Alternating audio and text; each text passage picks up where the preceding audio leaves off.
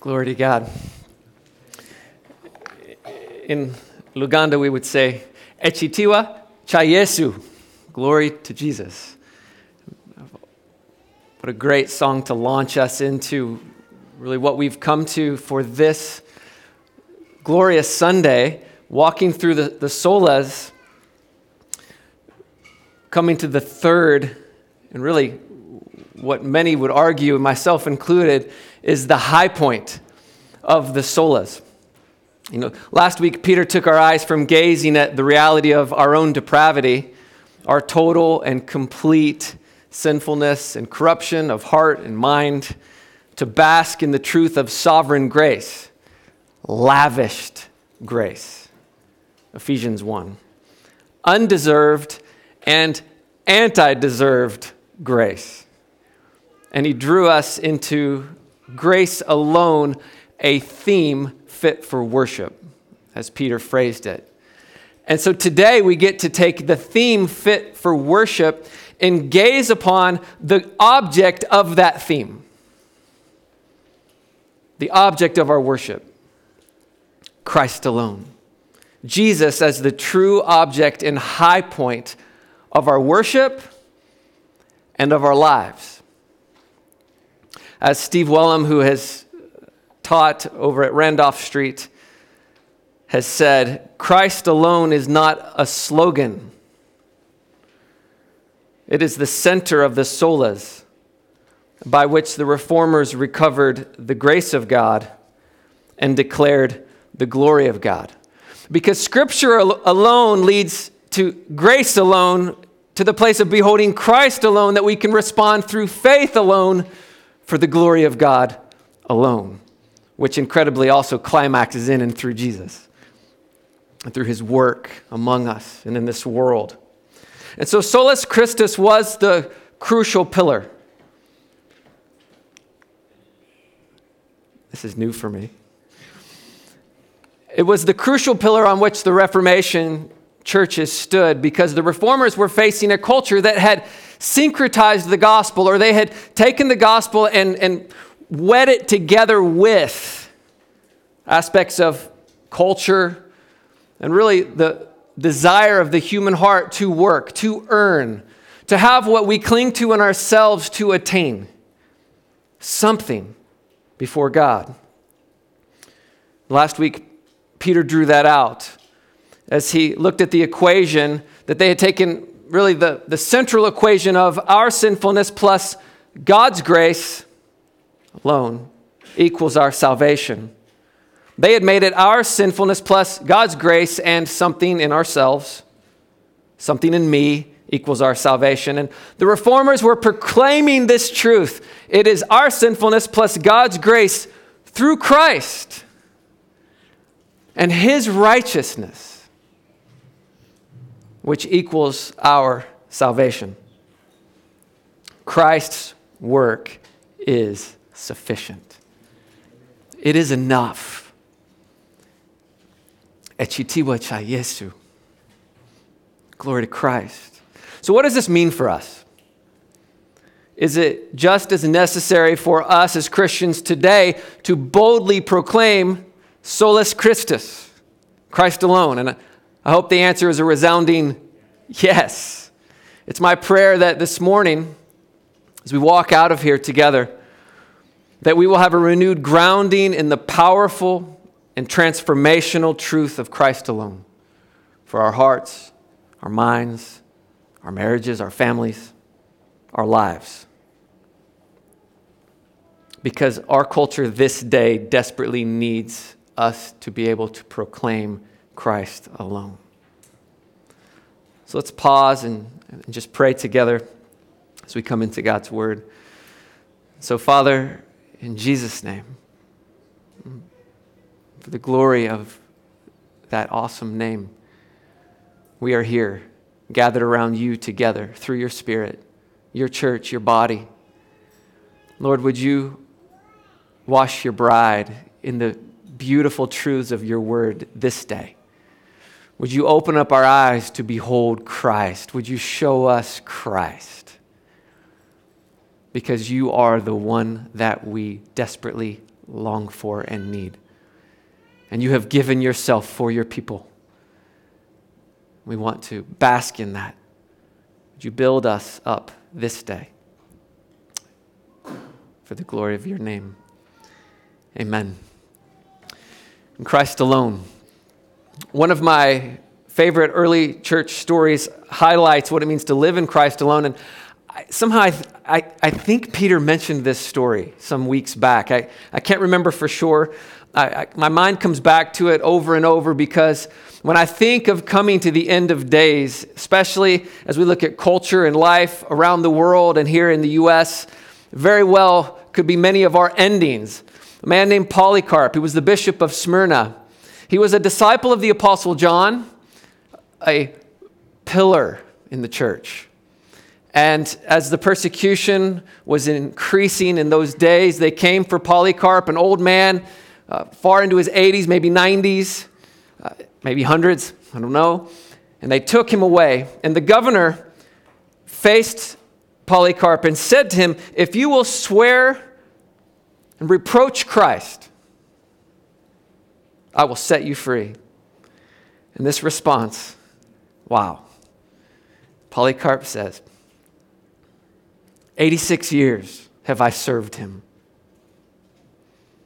and he has never done me wrong. How can I blaspheme my King and my Savior? I won't tell you the end of the story. You can Google Polycarp's end, and you can read about it. It's fascinating. Yeah, let me just say it that way. It's fascinating. But those words, that even in the moment of being delivered to what is sure to be a painful death, my Savior has done me no wrong. How could I blaspheme my King? He understood it's Christ. And when you have tasted Christ alone, and you've walked through the ups and the downs and the challenges of life in Christ alone, and you have clung to Christ alone, and on that day, like Peter, where else am I going to go? Where else do we go, Lord? You have the words of eternal life. And as we begin to think about Christ alone today, as we turn our hearts to God's word together, just want to ask that question: is Christ alone your banner? You could ask it this way: is Christ enough? Is Christ enough? We're going to ask it in three questions. Is Christ enough? Is he enough for my salvation? Is he enough for my life here and now? And is he enough for the fullness of my devotion to him? Is he enough? We're going to do a lot of turning in pages. I don't have the scriptures up for you to look at, so you can flip quickly in your Bibles.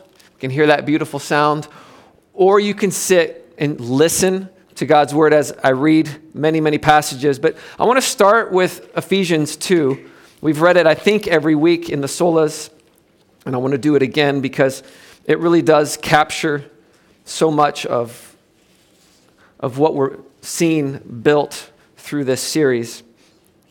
And so let's read from Ephesians 2 together, starting in verse 1. "And you were dead in the trespasses and sins in which you once walked, following the course of this world, following the prince of the power of the air, the spirit that is now at work in the sons of disobedience, among whom we all once lived in the passions of our flesh, carrying out the desires of the body and the mind, were by nature children of wrath, like the rest of mankind. But God, being rich in mercy, because of the great love with which he loved us, even when we were dead in our trespasses, he made us alive together with Christ. By grace you have been saved.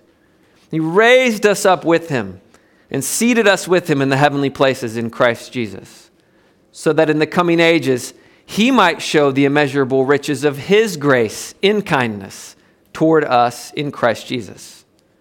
For by grace you have been saved through faith. And this is not your own doing, it is the gift of God. Not a result of works, so that no one may boast. For we are his workmanship, created in Christ Jesus for good works, which God prepared beforehand that we should walk in them. So we ask the first question, is Jesus enough for my salvation? That really is the center of what the reformers were getting at. Because the misunderstanding of the gospel, of how is someone made right before God, is what the churches were bound into. The reformers wanted to see you and me, the church of their day, set free from a false understanding of the gospel. How is someone truly saved? There's two great problems that face us as we come into this, amongst others, but two big ones. The first is that problem one, you could say, we are dead in sin. Problem two, we're under the wrath of God. And last week, 2 weeks ago, we looked at that as we then basked in this amazing sovereign grace together. But how does the gospel answer those questions specifically? How do you take someone who is dead in sin and under the wrath of God and make them alive and blessed or righteous? We could ask, how do you go from God against you to God for you? Because as we see in Ephesians 2, that is the great problem. You were dead. You were dead in the trespasses and sins in which you once walked. All of us, following the course of this world. It's like a giant river that is flowing, and we by nature flow in it. Following the prince of the power of the air. We often don't think of ourselves as following Satan, but that is our nature. He is not our natural father, but he is the father of our flesh. He is the one we by nature follow. The spirit that's now at work in the sons of disobedience. We lived there, the passions of our flesh, carrying out by nature the desires of the body and the mind. We were by nature children of wrath. And so there are those two problems, dead in sin, by nature under God's wrath. What do we do? How do we face this? You imagine preaching the gospel to one who has died. Imagine bringing a coffin up and just proclaiming the gospel. Would any of you expect any response at all? We wouldn't. Because the dead don't hear. The dead don't respond. The dead are dead. And that death goes all the way back to Genesis 3, when sin came into the world. Death came. Spiritual death, immediate. Physical death to follow.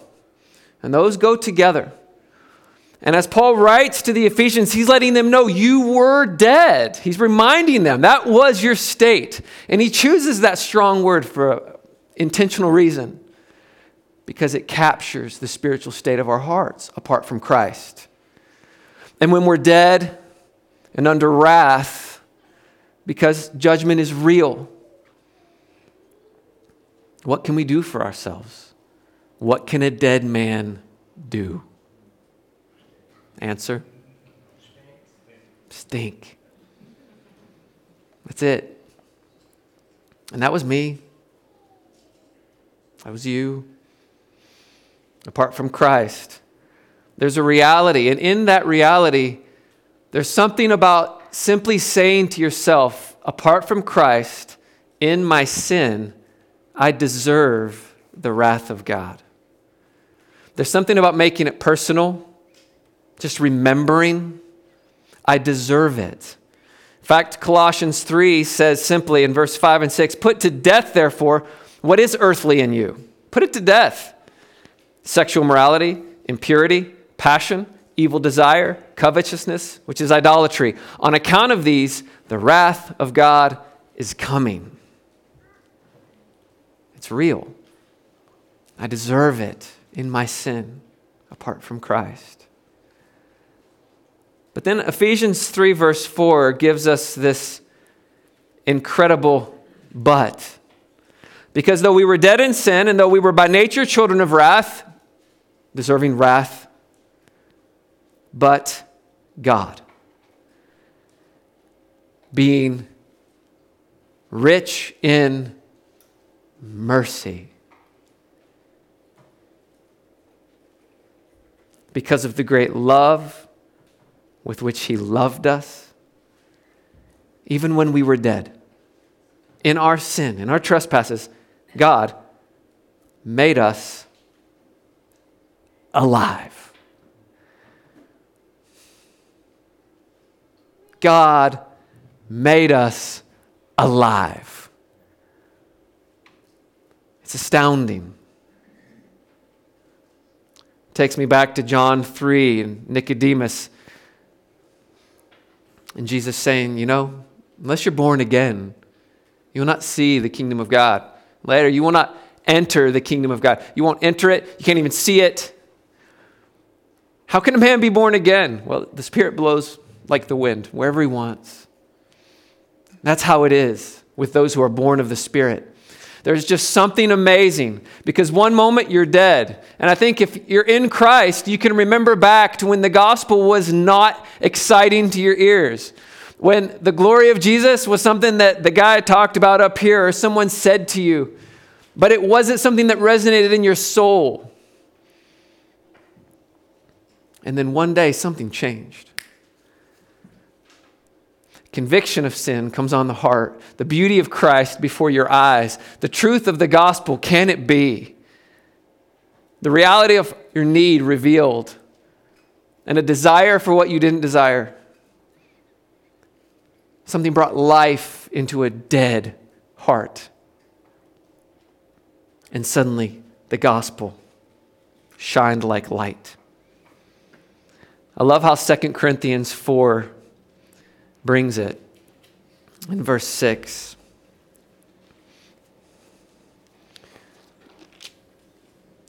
Paul says this to the Corinthians, "For God, who said, 'Let light shine out of darkness,' has shone in our hearts to give the light of the knowledge of the glory of God in the face of Jesus Christ." Paul's taking them all the way back to Genesis. When God spoke, there is darkness. Let there be light. And the light just bursts forth. Where it wasn't, it was. And the universe would never be the same because light has now taken over, shined through the darkness.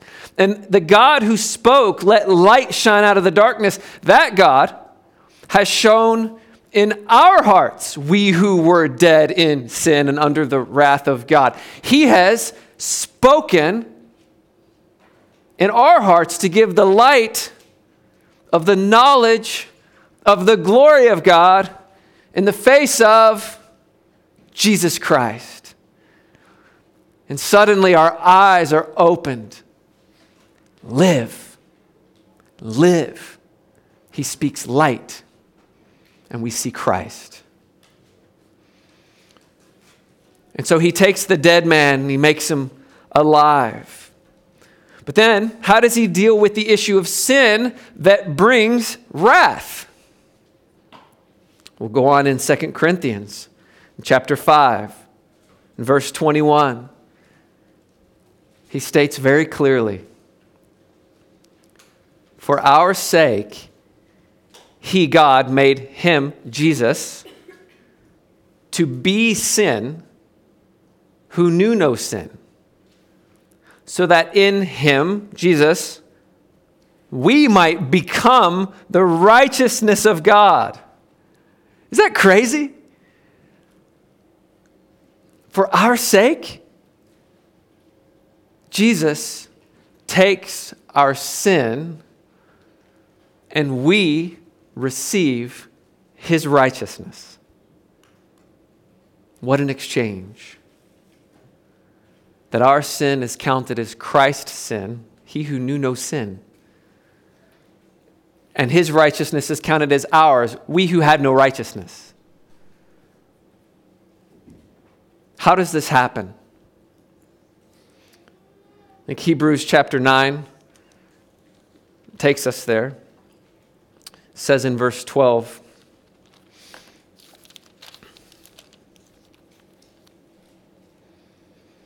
Jesus entered once for all into the holy places, not by means of the blood of goats and calves, but by means of his own blood, thus securing an eternal redemption. For if the sprinkling of defiled persons with the blood of goats and bulls, with the ashes of a heifer, sanctifies for the purification of the flesh, how much more will the blood of Christ, who through the eternal Spirit offered himself without blemish to God, how much will he purify our conscience from dead works to serve the living God? And so, Jesus, in the moment of his death,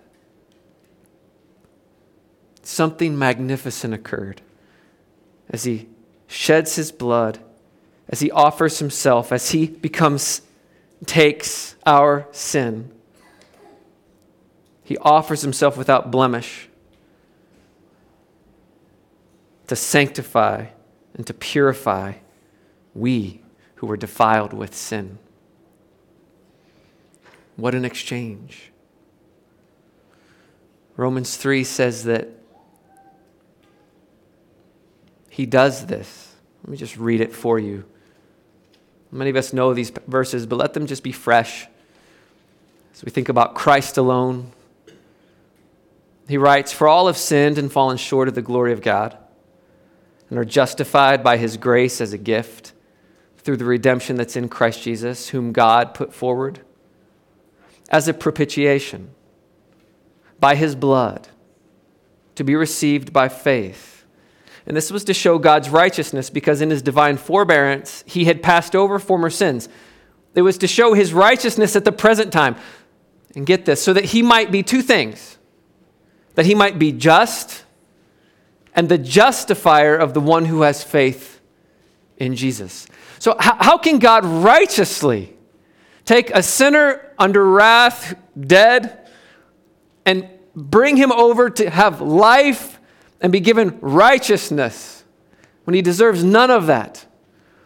And God is both just and justifier, because justly Christ put himself forward to be the wrath bearer of our sin, our propitiation, to take the wrath of God on himself, that we might receive his righteousness, that he would be just and justifier both at the cross for those who have faith in Jesus. If you're seated here, that is good news. If you haven't tasted the grace of God and the forgiveness of Christ, that is great, great news. Unbelievable, unfathomable, unimaginable. And yet it's for you and it's for me.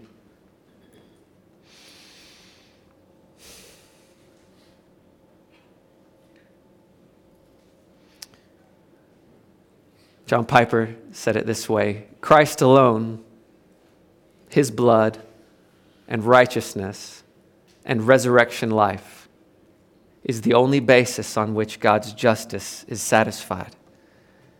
And he becomes 100% for us in Christ forever.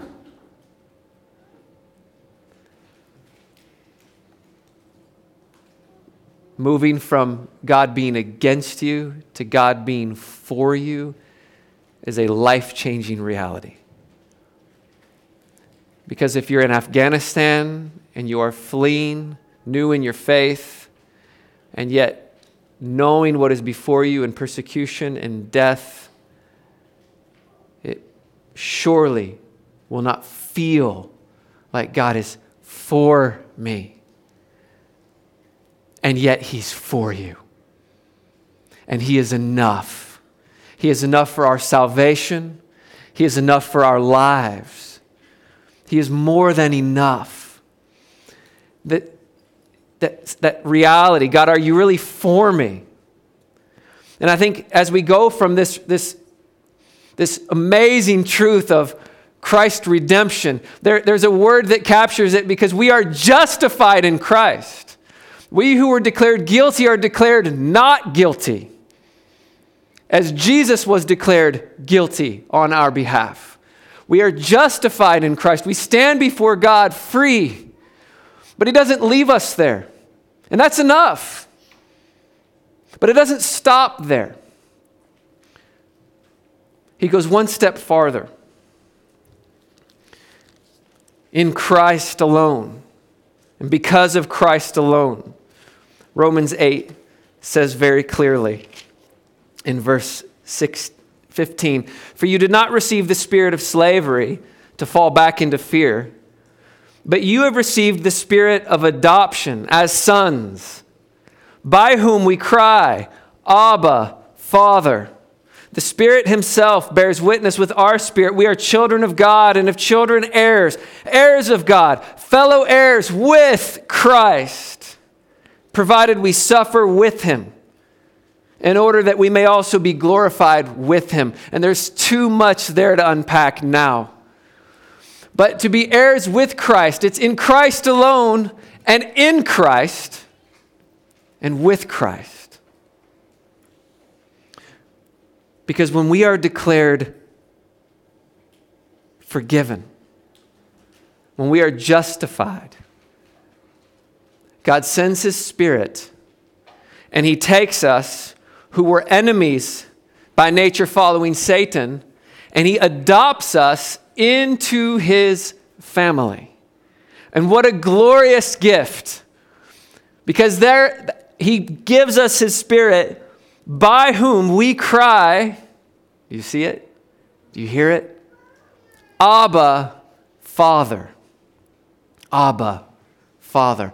And that isn't just random terms. The Abba, Father. You hear Jesus, the intimate Son of God, with the Father in the garden, facing his coming death for our sin, to bear the wrath of God for sinners. And the weight of that reality and all that he was in anguish, he cries out in the most intimate word that language offered him, Abba, Father. It's not about the word, it's about the intimacy of the relationship. And Jesus is the intimate one with the Father. And as he expresses it and as he cries it out, for us who are in Christ, the Spirit in us cries out, Abba, Father. You could say Daddy, Father. You could say Father. Whatever it is that captures the reality of the intimacy we have been invited into in God. Because the Spirit in us is crying it out. And then Galatians 4 actually says that we cry out by the Spirit, Abba, Father. And it's both of these together. I remember when our Ugandan daughter, really as God was bringing her into our family and into our hearts, we had been with her when her mother had died of AIDS. Her father really hadn't been a part of her life. She was in a very, very difficult situation, so New Hope was caring for her. And then she got news that her father had died. And that brought out so much pain within her. I remember sitting with her and just going over the truths of the gospel with her.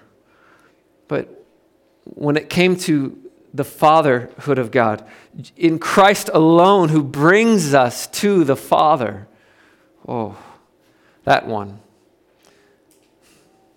Isn't God distant like my earthly father?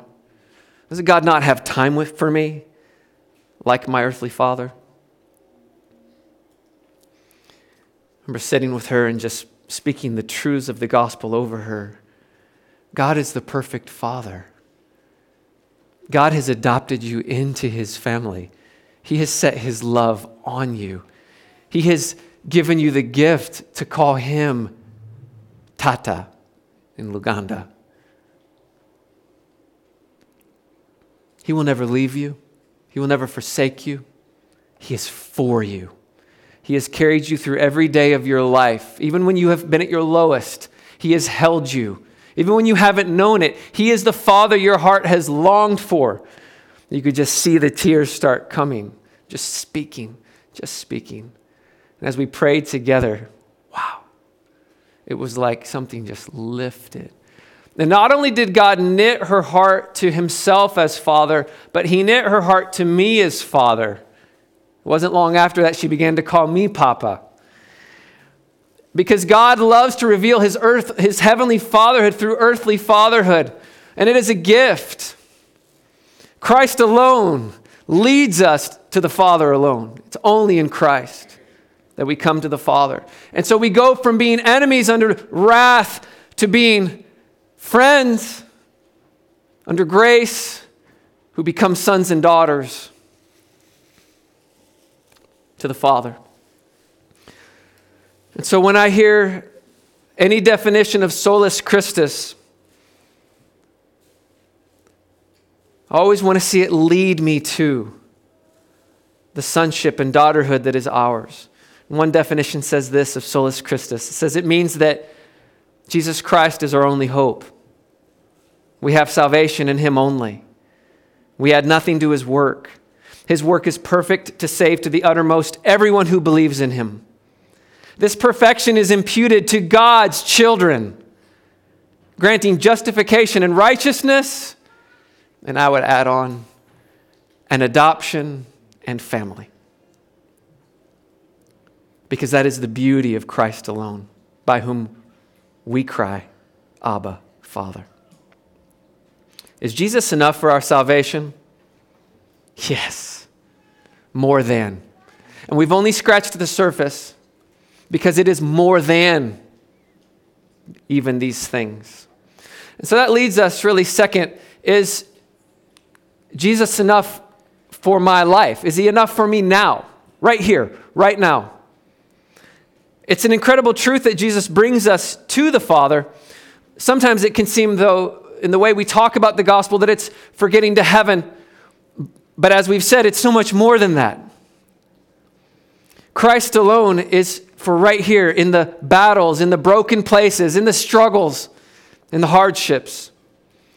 Because of Christ alone, we are never alone. We have a Father who cares. We have brothers and sisters. But we also have Jesus as our big brother, as Hebrews chapter 1 or chapter 2 calls Him our brother.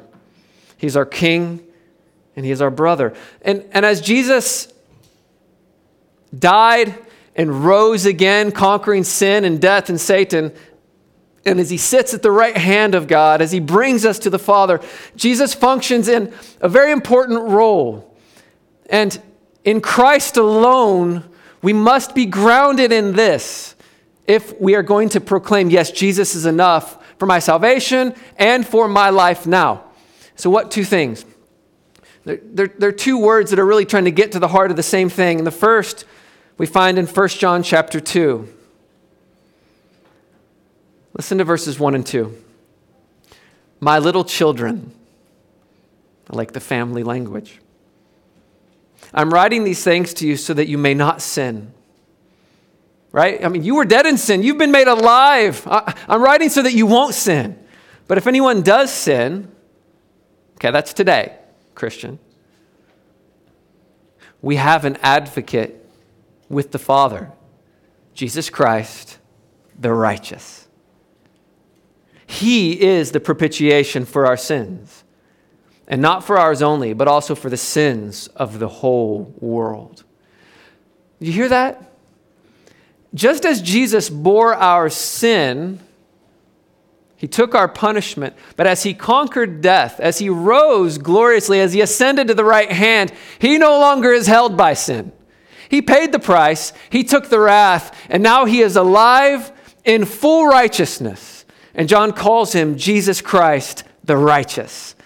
And because of Christ, at the right hand of the Father, we have an advocate. That's the first. Is Jesus enough for my life? Yes. I don't have it there. He's our advocate. So what's an advocate? It's a person who pleads another's cause. It's one who stands for another and represents them and to support, in support of something or someone. You speak in another's behalf. And as we still battle the reality of sin, we have an advocate before the Father who pleads for us. I wonder if you've pictured Jesus pleading for you as an advocate on your behalf.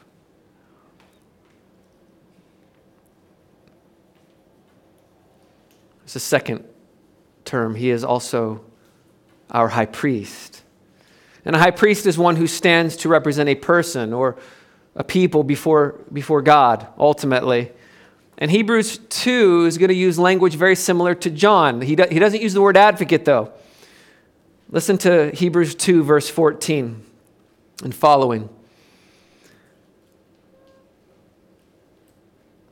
I'm going to skip through a little bit, but so that he, Jesus, might become a merciful and faithful high priest in the service to God, to make propitiation for the sins of the people. For because he himself has suffered when tempted, he is able to help those who are being tempted. And so there's that same. He's our propitiation. He takes the wrath of God in our place. And in that, he still stands before God as one interceding for us before God. He is a merciful and faithful high priest because he himself suffered when tempted. He is more than able to help us when we are tempted. When we are alone, we are not alone. Hebrews 7 actually says it this way, that though the former priests were many in number, they were prevented by death from continuing in office, but Jesus holds his priesthood permanently because he continues forever. Consequently, he's able to save to the uttermost those who draw near to God through him, since he always lives to make intercession for them. Isn't that awesome? Jesus is living to make intercession for us. I won't read it, but in Romans 8, Paul also adds on the truth that it is the Spirit of God.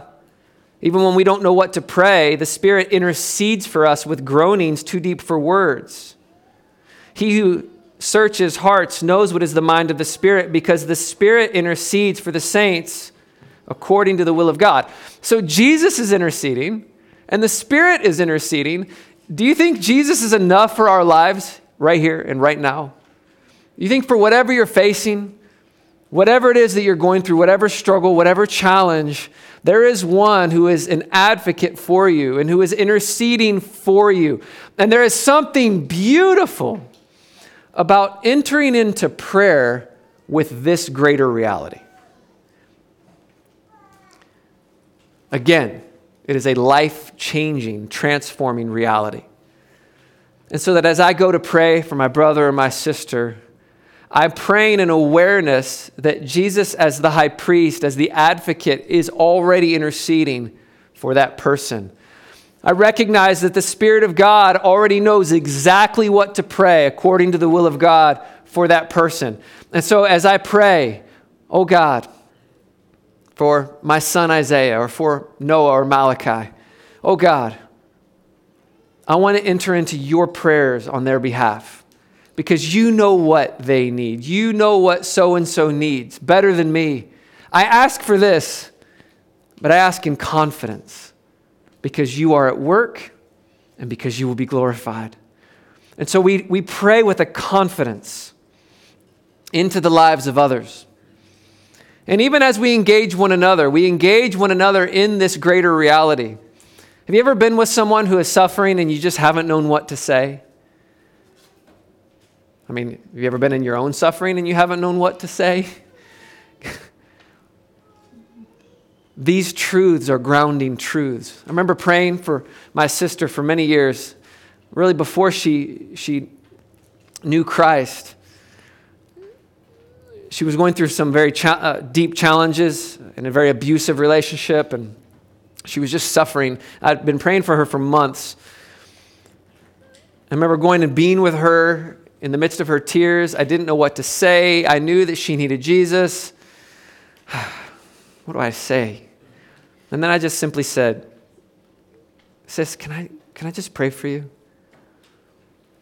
And these truths were ringing in my heart. And I remember just praying, oh God, I don't know what my sister's feeling right now. I know she's hurting. I wish I knew. I hurt with her. But Jesus, you know how she feels. You yourself have suffered in every way. And you have overcome. You alone know what she's going through. And you alone can meet her right now in her need. And so Jesus, would you walk with her? Would you carry her through her suffering? I don't remember all that I said. But as I just said amen, I remember her just in tears. And there was something in that moment through the Spirit of God. Maybe light shined into darkness in that moment because something changed. And she began to pursue God and to know Christ. And that began a beautiful journey of her changing for the glory of God. And as a beautiful, redeemed woman, one of my best friends. Jesus is advocate. He's high priest. And we engage others in that reality. We're leading them to the one who truly has the power to change. So is Jesus enough for my life right now? I hope the answer is yes. He's more than enough. So is Jesus enough for my full devotion? Is he enough for my whole heart? Many of us are happy to think about the truth of being justified in Christ, and we're also even happy to know that we have a high priest, an advocate who stands before God on our behalf. We're happy for these truths, but there's a great danger. Because the great danger is that we would then think that because now God is for me, he who was against me, that somehow I am the center of the universe. Now, we wouldn't say it that way, but God is for me. It's all about me. I've often joked that I want to buy a t-shirt that says it's all about me, because that's my default. I'm default to think that it's all about me. And then we do that with Jesus. Jesus rotates around me. Surely he's our high priest, right? And everything around me. And that is a lie. We have to come against that and say, no, I am not the center of the universe. I'm not the center of the world. I'm not the center of anything. And so if we ask, is Jesus enough for my full devotion? What we're really asking is Christ alone the center of your life? That's really what we're asking. It's Christ alone, not Keith alone, not yourself alone. And so the gospel comes and it confronts us and it rips us out of ourselves as the center because it's not about us. And we're going to bask in that reality when we come into the fifth sola Gloria, for the glory of God alone. But right here, right now, I want us to be confronted with the truth that Christ alone draws us to the center of the universe. Because it's Jesus alone is why the world was created and it's why we exist. You know, our world struggles with Jesus. Who is Jesus? What Jesus are we talking about? Even as we say Christ alone, what Christ? You could say, well, the Christ who died for you. Well, okay. There's a lot of different Jesuses that people are preaching about that died for us. Jesus, our advocate and high priest. Yeah, but what Jesus are we talking about? And if we're going to really say Christ alone, then we need to spend the next 5 hours here. We're going to start in Genesis, and we're going to walk through who is the Jesus that's Christ alone. We're not. If we were in Uganda, we'd think about it. But this story walks us through a reality that from creation through the fall and through all of history, people and events and everyone who has existed and all of the stars and all of the planets and all of them are rotating around one great reality, and that is Christ alone, for the glory of God alone. We see that in Scripture, like we read a few weeks back from Hebrews 1. He, Jesus, who created the world, is the radiance of the glory of God. He's the exact imprint of his nature. He upholds the universe by the word of his power. Acts 17 says, in him, in Christ, we live and move and have our being. The truth is, Galatians 4:4, one of my favorite verses, says, in the fullness of time, God sent forth his Son. And I love it because it tells me all of time was moving and orchestrating to the full point of the birth of Christ. Christ coming to live, to die, to rise, to ascend, and he will come again and he will judge. We are a part of something much greater than ourselves. We stand before the one who has conquered death, who has tamed nature, who, when he walked on this earth, cast out demons, overcame temptation, loved his Father and people, gave his life, yielded it up, defeated sin, death, and Satan, and reigns with all power in heaven and on earth. And this gospel is going into the nations. The starting point isn't asking, is Jesus' sacrifice the only way? The starting point, and by the way, that's a yes. But the starting point is actually asking, who is Jesus according to the entirety of Scripture?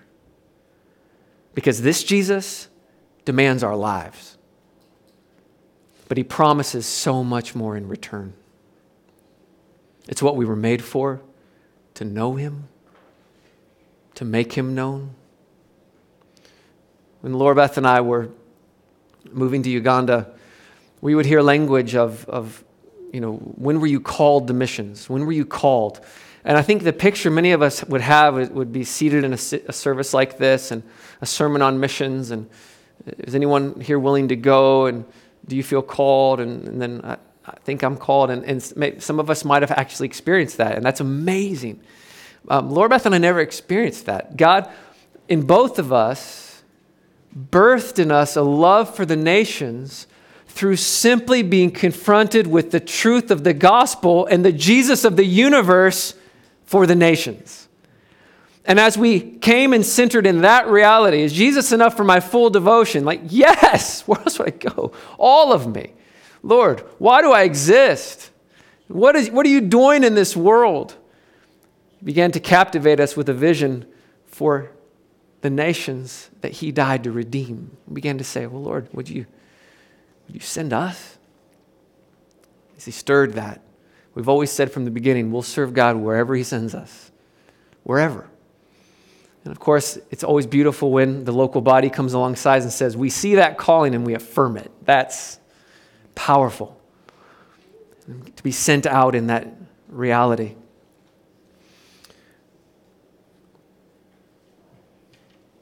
Are you submitting to the Jesus by whom and for whom all things exist?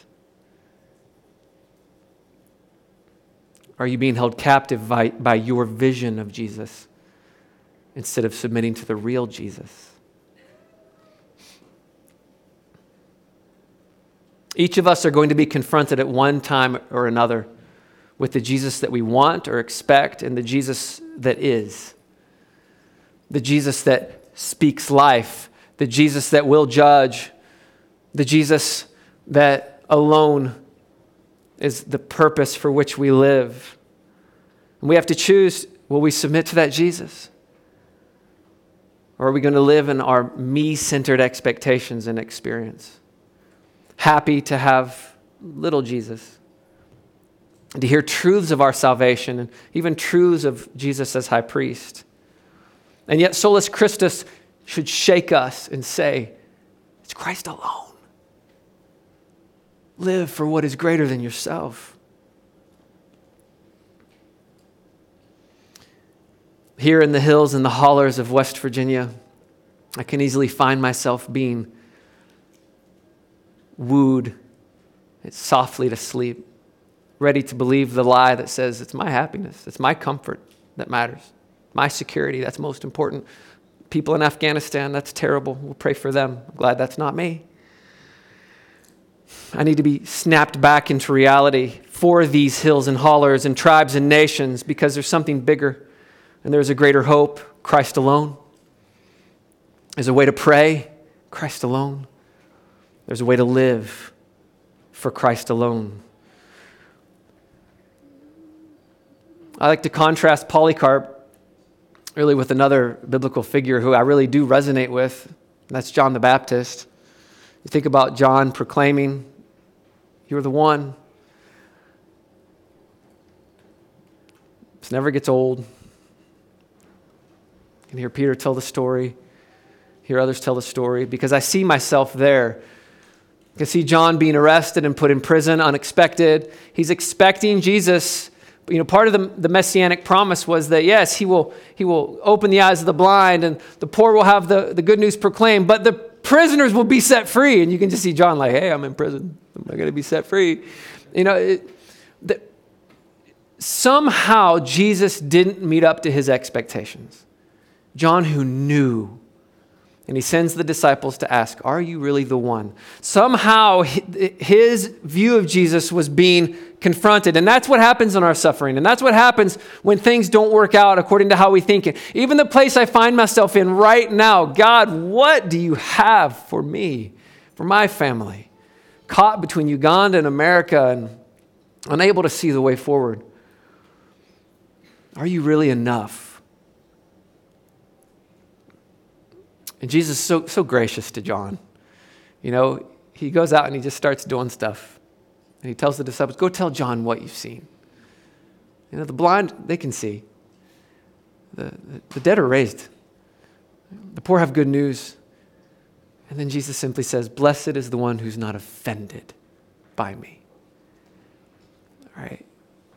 And I can just imagine John getting those words. Yeah, I have stumbled over the stumbling stone. But I want Jesus. And I'm willing to be crushed. I'm willing to die for Jesus. Because it's Christ alone that matters. He is our salvation. He is our priest and advocate. He is the fullness of our lives and devotion. He is enough. What is the center of your life? Do we really believe solus Christus? May we live in light of Jesus as the center.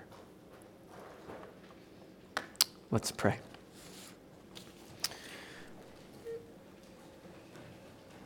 God, wow. We've said so much. Way too fast, too many glorious truths for a short time. Every heart here, Lord, is in a different place. And I'm thankful that your Spirit knows the need of each one. You know those who need to hear those words. You are my beloved son and daughter, and I've adopted you, and you can call me Father. You know those who need to hear that Christ's sacrifice was enough, and our works add nothing.